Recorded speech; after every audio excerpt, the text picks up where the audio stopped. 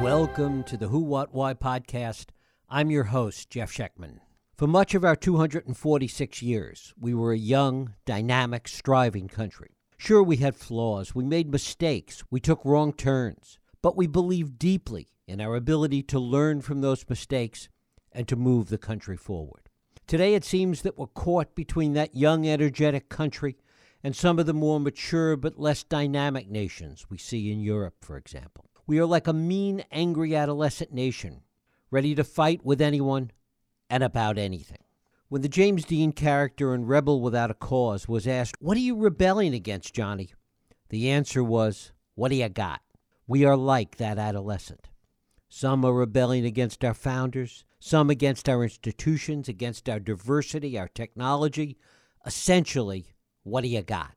Like any adolescent, maybe we will outgrow this.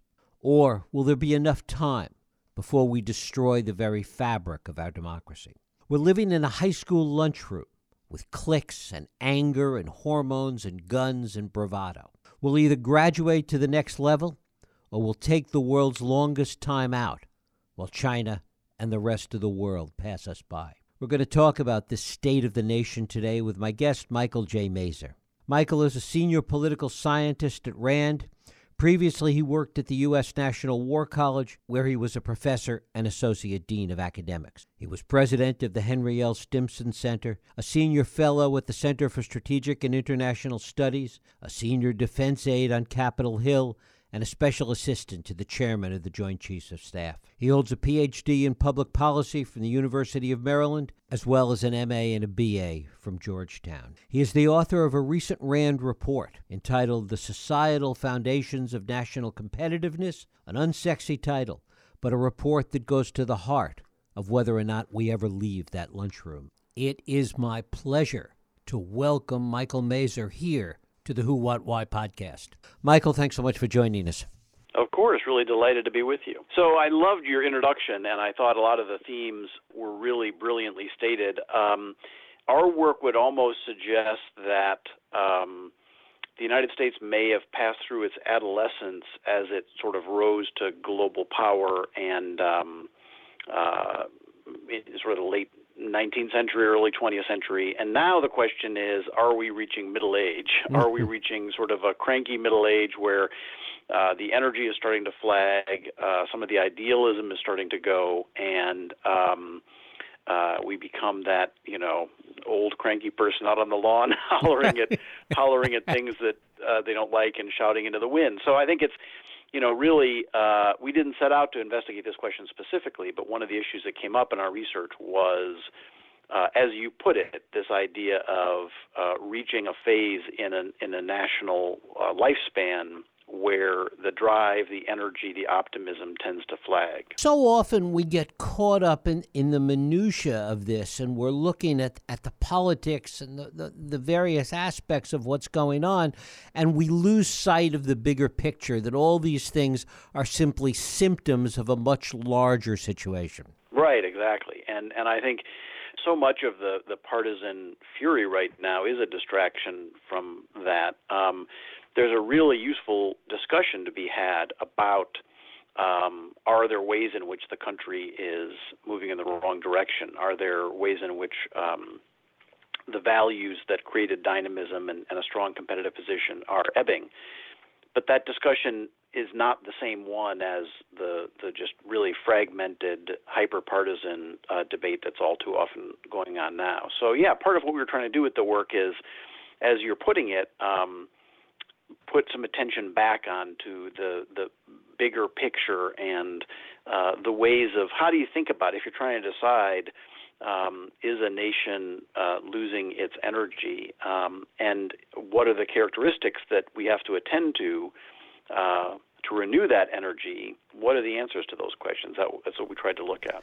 How important is it, before we talk about some of the 7 specific areas that you've identified, how important is it to understand where the inflection points were, how we got to this point? What were the specific things that really got us to this stage that we're at now? Well, that's a really good question, and it's actually not, we looked at sort of long-term trends. I mean, the most, one important thing to say about the study is, as you know, is the part that applies these trends to the United States is just one chapter, and the majority of the research we did was trying to look at history to say what are the right criteria to judge national competitive position.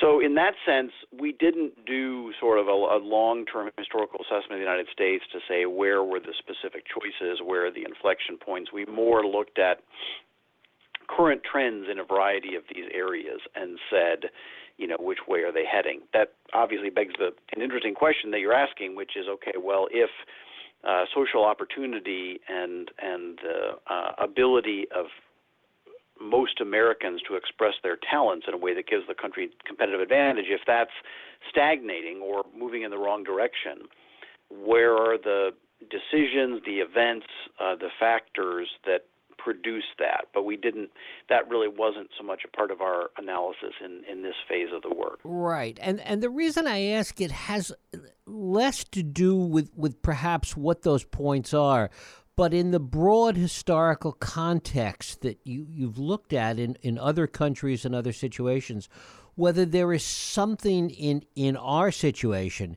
that has to do with technology, that has to do with the speed of information, the speed at which decisions are made today, that somehow alters that historical framework. It's always the scariest words on Wall Street, as we hear over and over again, is this time it's different. Is this different, really, fundamentally? So I think one of the biggest, in a variety of ways, every major historical epoch is different from key periods that went before. And then there are obviously areas of similarity. I mean, one area of similarity, I think, is the issue of sort of human capital and talent, and maximizing the degree to which a society can tap into the talents of its people is something that goes back to ancient times. But I think, to me, the biggest area that sort of reflects what you're talking about and involves a significant change involves the information environment. And that's something we stress in regard to one of the trends being a learning and adapting society. And there's now, with a combination of the speed of information, the massive and constant flow of information, the decline of mediating information institutions, whether it's mass media or experts, and the rise of social media, sort of professionalized misinformation and disinformation, I think there's now an open question as to whether what we have called the marketplace of ideas can still work in the same way anymore.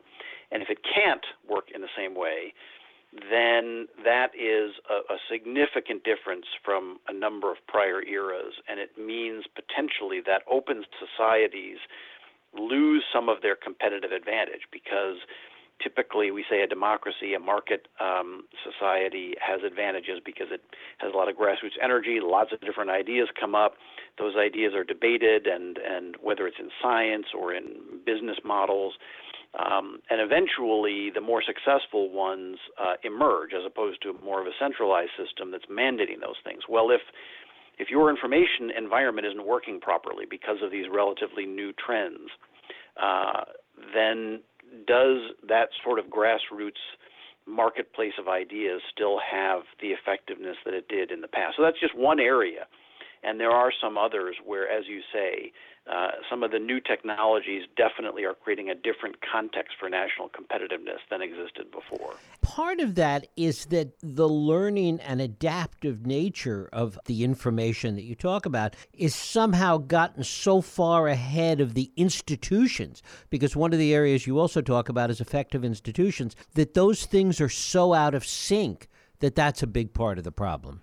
That's absolutely right. And, I think one of the big trends that relates to institutions, and also another one of our characteristics, what we call an active state, sort of the role of governing institutions in creating an environment for competitive advantage, is that, as you say, for a variety of reasons, and in a lot of these cases, the reasons why these trends are rising aren't entirely clear, but institutions are unable to keep up with the challenges in societies.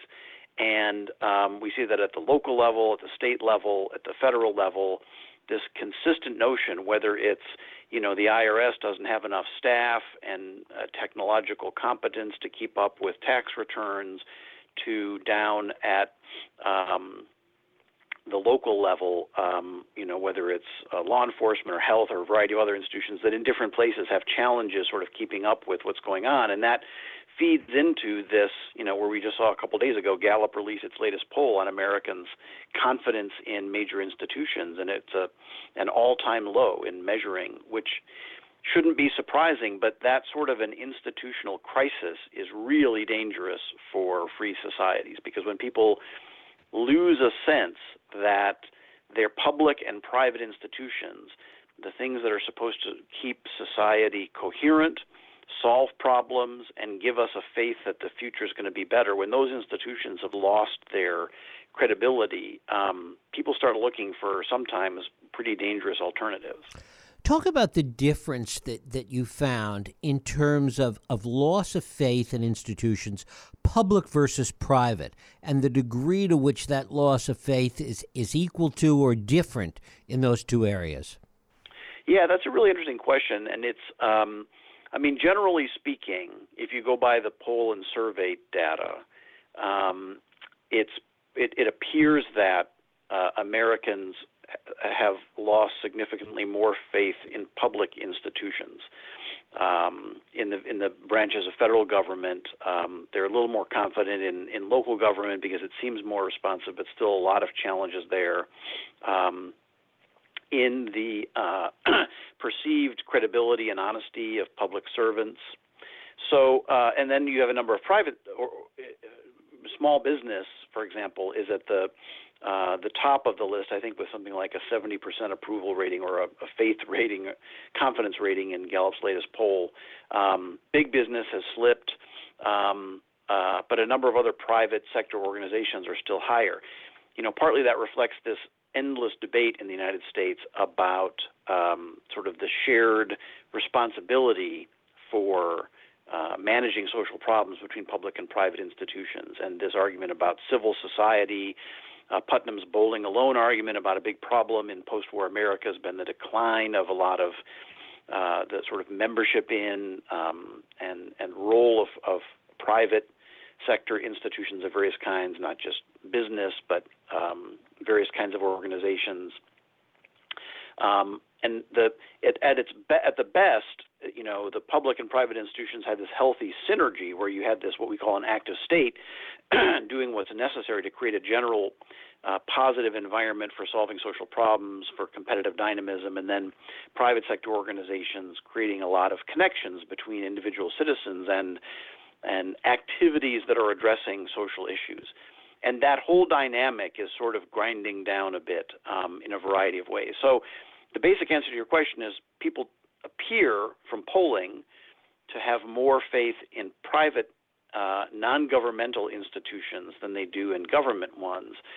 But even those are declining, and I think the bigger phenomenon is just the loss of a sense that we have collective institutions, both public and private, that can create dynamism, solve problems, and create a more positive future. And that goes to this idea of national ambition and will that you talk about, because if you don't believe that problems can be solved or that there aren't either public or private institutions that can solve those problems, it causes that ambition and will to just be sapped. Right, absolutely. And I think that there's other aspects to the piece, the issue of ambition and will besides faith in institutions. It's just kind of a general, we borrowed this phrase. There's an Italian historian who used this phrase of the energizing myth of a society that Kenneth Bartlett, the Renaissance historian, has kind of repopularized that phrase. And I think that phrase has a lot of weight to it, that this energizing myth of the United States, getting back to sort of your introduction and a lot of the descriptions you were using, the United States and a lot of countries in their phase of growth and greatest period of ambition have this notion of hopefully a positive and a productive and to some degree altruistic, energizing myth of what the country's about, and a drive and an ambition. And interestingly, we find this both internationally but also domestically, that another hallmark of it is sort of a domestic environment of competition, ambition, striving, work ethic. All of that goes together. A people that is determined to make a mark in their personal lives and also in the life of the country on the global scene. And there's all kinds of evidence, polling and otherwise, that that has been ebbing in the United States for some time, and it's a characteristic that can easily go wrong. I mean, as Paul Kennedy argued decades ago, overreach is one of the commonest routes to national decline. And if you have excessive ambition and you run around the world invading people and doing things that ultimately sap your strength, financial and otherwise, that's not a good thing. But that basic sense of an energizing myth that the people of a country believe that there is something inherently unique and valuable about their country, and they are determined to both in sort of their careers and so on, and in the role of their country in the world, to fulfill that ambition. That's something that is universally present in countries that are at the peak of their competitive dynamism. Is there an analogy to be made beyond the geopolitical, historical analogies that you talk about? Is there a corporate analogy to be made? We see so many times companies that as startups in their early phase have this kind of dynamicism. And as they grow, as they get larger, as they get too large and too complacent, that they kind of die away. I mean, there's so many companies that have never been able to pivot to modernity and have gone away. Is there something that we can learn from that? Because one of the things that seems to be inherent in those stories is the culture of the company and how that culture either allows for or doesn't allow for the company to pivot. Is there something we can learn from that? And does that in some way go to the heart of the cultural divisions that we see in this country today?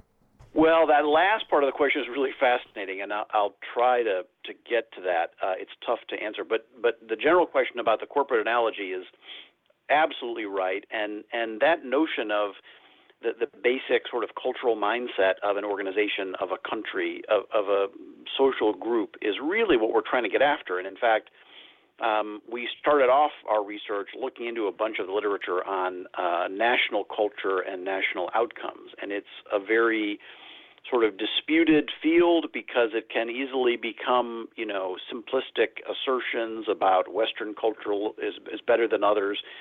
But, it doesn't have to be exclusionary in that sense that, and folks that say culture is not so important will say, well, 100 years ago, people said Confucian culture was not aligned to economic development because Europe was so far ahead. And now we say Confucian culture is a better source of economic development than the West at the moment. So these things can change, but there are a certain set of cultural practices. And the mention of the business literature on this, I think, is very apt because, the business literature on corporate culture is not trying to say there's one, company or one regionally associated culture that's the best. It's just trying to identify certain characteristics of corporate cultures that succeed and fail. And we're trying to do the same thing with countries. And you're absolutely right in terms of the life cycle that, a good deal of the literature on that talks about how as companies get bigger, they get more bureaucratic, they get more rule-bound, they get more conservative, they get more focused. I mean, especially in a shareholder environment, they get more obsessed with quarterly returns as opposed to innovation and new product development. And, as there's been a lot of research on ways in which companies have tried to break out of that. For a while, the popular route was, well, break out your research, aspect, your innovation piece into some equivalent of a Bell Labs or, something that is freed from the bureaucracy of the larger corporation. And in national security, they're doing the same thing. They've tried to create little defense innovation units and exempt certain kinds of procurement from larger DoD regulations. But it's an open question whether walling off a little reservoir of innovation in your larger bureaucratic organization really works. I think now some of the literature says it didn't work that well for some of those companies. So all of these issues and these dynamics of as organizations, as countries become big, successful, powerful, but then ultimately over-institutionalized, over-bureaucratized, and then to your last question, I think what can happen is when that sense of slowing energy sets in, when the country or the company is not as successful anymore, when there's not as many resources to go around, then you begin to have frustration. You begin to have worry about whether they can remain competitive, and that can then feed into what becomes sort of a fragmentation of the organization or the country as people break off into different sort of groups and debate and can no longer get consensus on where they're headed. So that whole issue of life cycle and the role of culture and dynamism there's a lot of commonalities between the corporate literature and the literature on countries. And to that end, I'm reminded of the famous Peter Drucker quote that culture eats strategy for lunch. Absolutely right. And it's funny you mentioned that. We published a couple of years ago some work on, we were asked to look into strategic planning in the U.S. Air Force. And, one of the findings was the same. I mean, it's not unique to the Air Force. It's true of the Defense Department writ large. It's true of all government agencies. It's true of many big companies. An implication of what we're talking about is the 1950s view of strategic planning has now sort of gone by the wayside. And part of the reason why is that being, super bureaucratized, large plans with hundreds of measured outcomes, a plan that stretches out 5 years and tries to dictate where the organization will be. And part of the reason why that, I think, is given way to, in a lot of cases, a more adaptive, reactive process that tries to be more bottom-up and have more grassroots innovation is this very idea that old-style strategic planning created a culture that destroyed the strategies it was trying to promote, right? And so the whole idea is you have to create the right culture to get the right strategic outcomes that you want. But creating the right culture, as you know, from the work of Drucker, from Schein and other scholars of corporate culture, that is one of the hardest things to do. And it's equally hard at the national level. And that was the old policy in the DoD back in the McNamara era, right before and right after. Absolutely right. Yeah. The whole what became what is now known as the PPP&E process, or was known as that. It was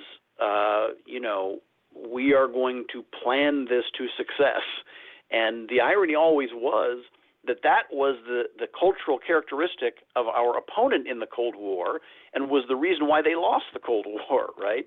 And we're still struggling to escape the legacy of that sort of over-planned mindset and culture of the DoD in the 60s and 70s. One of the other areas that you identify, one of the other 7 areas, is this idea of a unified national identity. And I wonder how that relates to some of these areas that we're talking about. Yeah, it relates to a lot of them. I mean, it's one of the things that's probably closest to the things that are the issues that are in the news for the United States. In a number of the historical examples we looked at, it's pretty clear that countries gain a competitive advantage and can sustain their coherence, their economic growth and dynamism longer when they have a more unified identity, not just one that avoids fragmentation, but one that promotes a willingness on the part of citizens to sacrifice for this identity. So in the cases of countries like Great Britain in its rise to to global prominence, the United States, earlier the Netherlands, when it was more briefly kind of a world leader in economic and even maritime military terms. Those countries have an advantage from eventually getting to a sense of unified identity, that they know what it means to be, in some level, British, that people are proud of it, they will sacrifice for it. On the other hand, you have empires like the Ottoman Empire, the Austro-Hungarian Empire, even the Soviet Union, which was a multi-ethnic empire that eventually suffered huge competitive disadvantage because they were more fragmented, less unified. So that can be a factor that undermines the effect of other factors. You can have decent institutions, but if you end up being fragmented in those ways, it's going to be a big problem. And that, of course, is one of the most worrying trends in the United States today in regard to the factors we looked at. Was if you look at, obviously, a lot of the polling, increasingly Americans question the idea of whether at some fundamental level they think that they belong to a clearly unified country with shared values, for which they're willing to sacrifice at that kind of level. I don't think it's been lost by any means, but the trends are not good. In a way, it comes back around to the corporate analogy that if you look at some of these large companies historically that have been successful in pivoting and doing that turnaround, generally it's been by making them smaller. Yeah, by breaking them up, or right, by finding ways to, that idea of, and I forget if this was Jack Welch or somebody else, but in one case, or it may have been IBM, but the notion was we're going to create the spirit of a small company in a big company body. Right. And that was always the goal. And I think now, that looked really promising for a while. And I think then people realized the difficulties of that if you try to break out small pieces of the company, it may or may not work. But, that's in terms of sort of innovative drive. Now, a great advantage the United States has is, and so another, one of our characteristics is diversity and pluralism.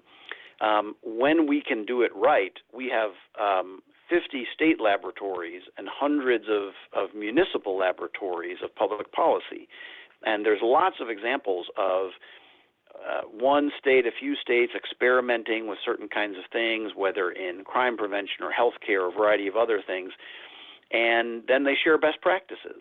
So just as, it's almost like at the national level, we have a model that some corporations would die for, which is 50 and actually hundreds of different entities that are constantly experimenting and have the potential then to assess each other and take what works and pursue it. And that's not done in a very efficient way, but it still is the essential pluralistic model of the country. So there's a lot. One of the themes of findings we come up with is, in a lot of structural ways, the United States still has the potential to reflect the characteristics we identify much more powerfully than our main rivals, even China. The trouble is we just have some of these particular social problems right now we need to solve. But that's one reason why I'm still optimistic that the United States, as we are organized as a nation to govern ourselves, and in terms of some of the basic societal values and habits, we're still in a reasonably good place to compete very well. It's just that there's a few roadblocks in our way right now. And one of those roadblocks is the organizational structure itself. I mean, there are clearly constitutional problems that kind of stand in the way of some of the things that we probably know we need to do. Yeah, that's true. That is true. I mean, there are. So it's almost like the grand structure is I think still has some advantages, but there are discrete issues, and sort of gerrymandering is a great example of this. That it has become a structural support system for our fragmentation, and is obviously used in partisan ways to take political communities that, if you structured them differently, it would maximize their commonalities, and structurally magnify their differences. So that's one example of, yes, there are definitely some, and there's larger issues about the overall constitutional structure under which the country is governed. I think there's an argument to be made that the essentials of the national governance structure are still perfectly able to be aligned with the demands of the characteristics that we talk about in our work. But there are certain specific pieces, like the gerrymandering piece, that, have become structural impediments. Which seems to leave two alternatives. Either we have to change some of the structural mechanism, or we have to lean into the fragmentation. Well, yeah, that's true. I mean, I don't know what it would mean to lean. I mean, leaning into the fragmentation could be just a much more highly decentralized country where, when you move from one state to another, whether you're but I don't know how that's possible, and I think at that point you really do lose a national energizing myth. I mean, and the ability to lead internationally. If the United States is a country where if you're a person of a certain gender, if you're a person of certain sexual preference, whatever, you have fundamentally different rights and responsibilities in different states in the country.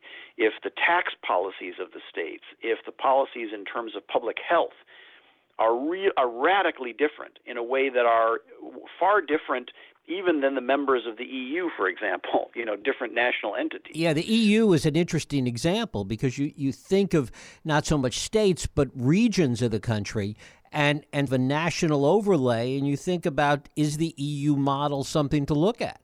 Yeah, although the EU does not, part of the shortcoming and the difficulties that people often point to, everybody wants the EU to lead as an institution, but it can't really because it's too fragmented, right? So I think, I could imagine a world in which we don't have a civil war and it's totally peaceful, and 80% of the people in the country are living in areas that they think reflect their values, but it is a highly fragmented country. I really wonder if a country like that can lead internationally, though. At that point, I think, first of all, you've lost the sense of a truly shared national sense of values, habits, beliefs that the country could take internationally. It's often said there's a whole literature in international relations studies about how the foreign policies of countries are kind of echoes of their domestic political structure in some ways.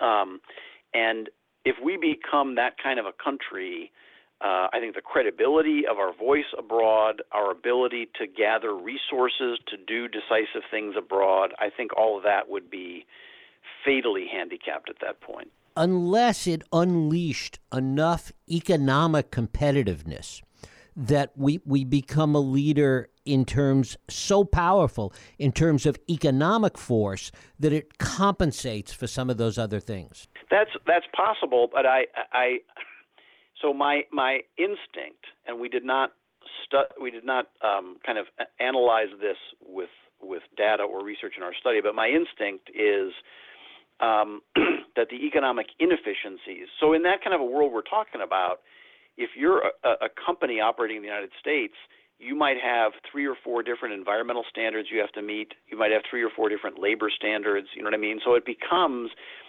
part of the idea of the EU is precisely the opposite of that, obviously, right? As you know, is sort of a rationalization and a commonality of certain standards that creates greater efficiency. Well, if we move in the opposite direction here, there may be some areas that, grow a little faster as a result of some of their changes, but I think the inefficiencies it would create for that fragmentation would be a bigger price than any benefit that we'd get. And finally, are there historical models, countries that we can look to that provide some insight into this?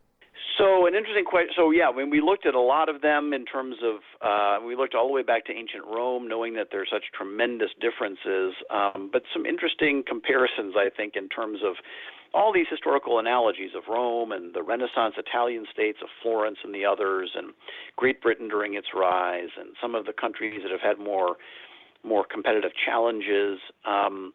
We looked across all those for lessons. I think one of the really interesting questions now is the United States has hit these headwinds, and certainly internationally there's a lot of doubt in whether the United States will recover. As we started talking about at the beginning, this idea of, are we approaching our middle age, and can we recover energy? Can we kind of get back to some of our youthful energy? And that is actually, in a new phase of the study, something we're going to be looking at of, are there historical cases of renewed competitive advantage, countries or empires or whatever that got to difficulties? And there are some. Going back again to Rome, there were a variety of times during the imperial period where people sort of said, okay, Rome is done now. Rome was actually sacked and then returned to a significant degree of international hegemony. The British Empire, lost the American colonies, and then 100 years later was at a new peak. So a key analytical question for the United States is, as a great power, how do you get to a period of stagnation or even a bit of relative decline and then recapture the energy? Those are the historical examples, I think, that's most powerful for the United States to look at right now. Michael Mazer, I thank you so much for spending time with us today here on the Who, What, Why podcast. Sure. I've really enjoyed the conversation. Thank you. And thank you for listening and joining us here on the Who, What, Why podcast. I hope you join us next week for another radio Who, What, Why podcast. I'm Jeff Sheckman. If you like this podcast, please feel free to share and help others find it by rating and reviewing it on iTunes. You can also support this podcast and all the work we do by going to whowhatwhy.org/donate.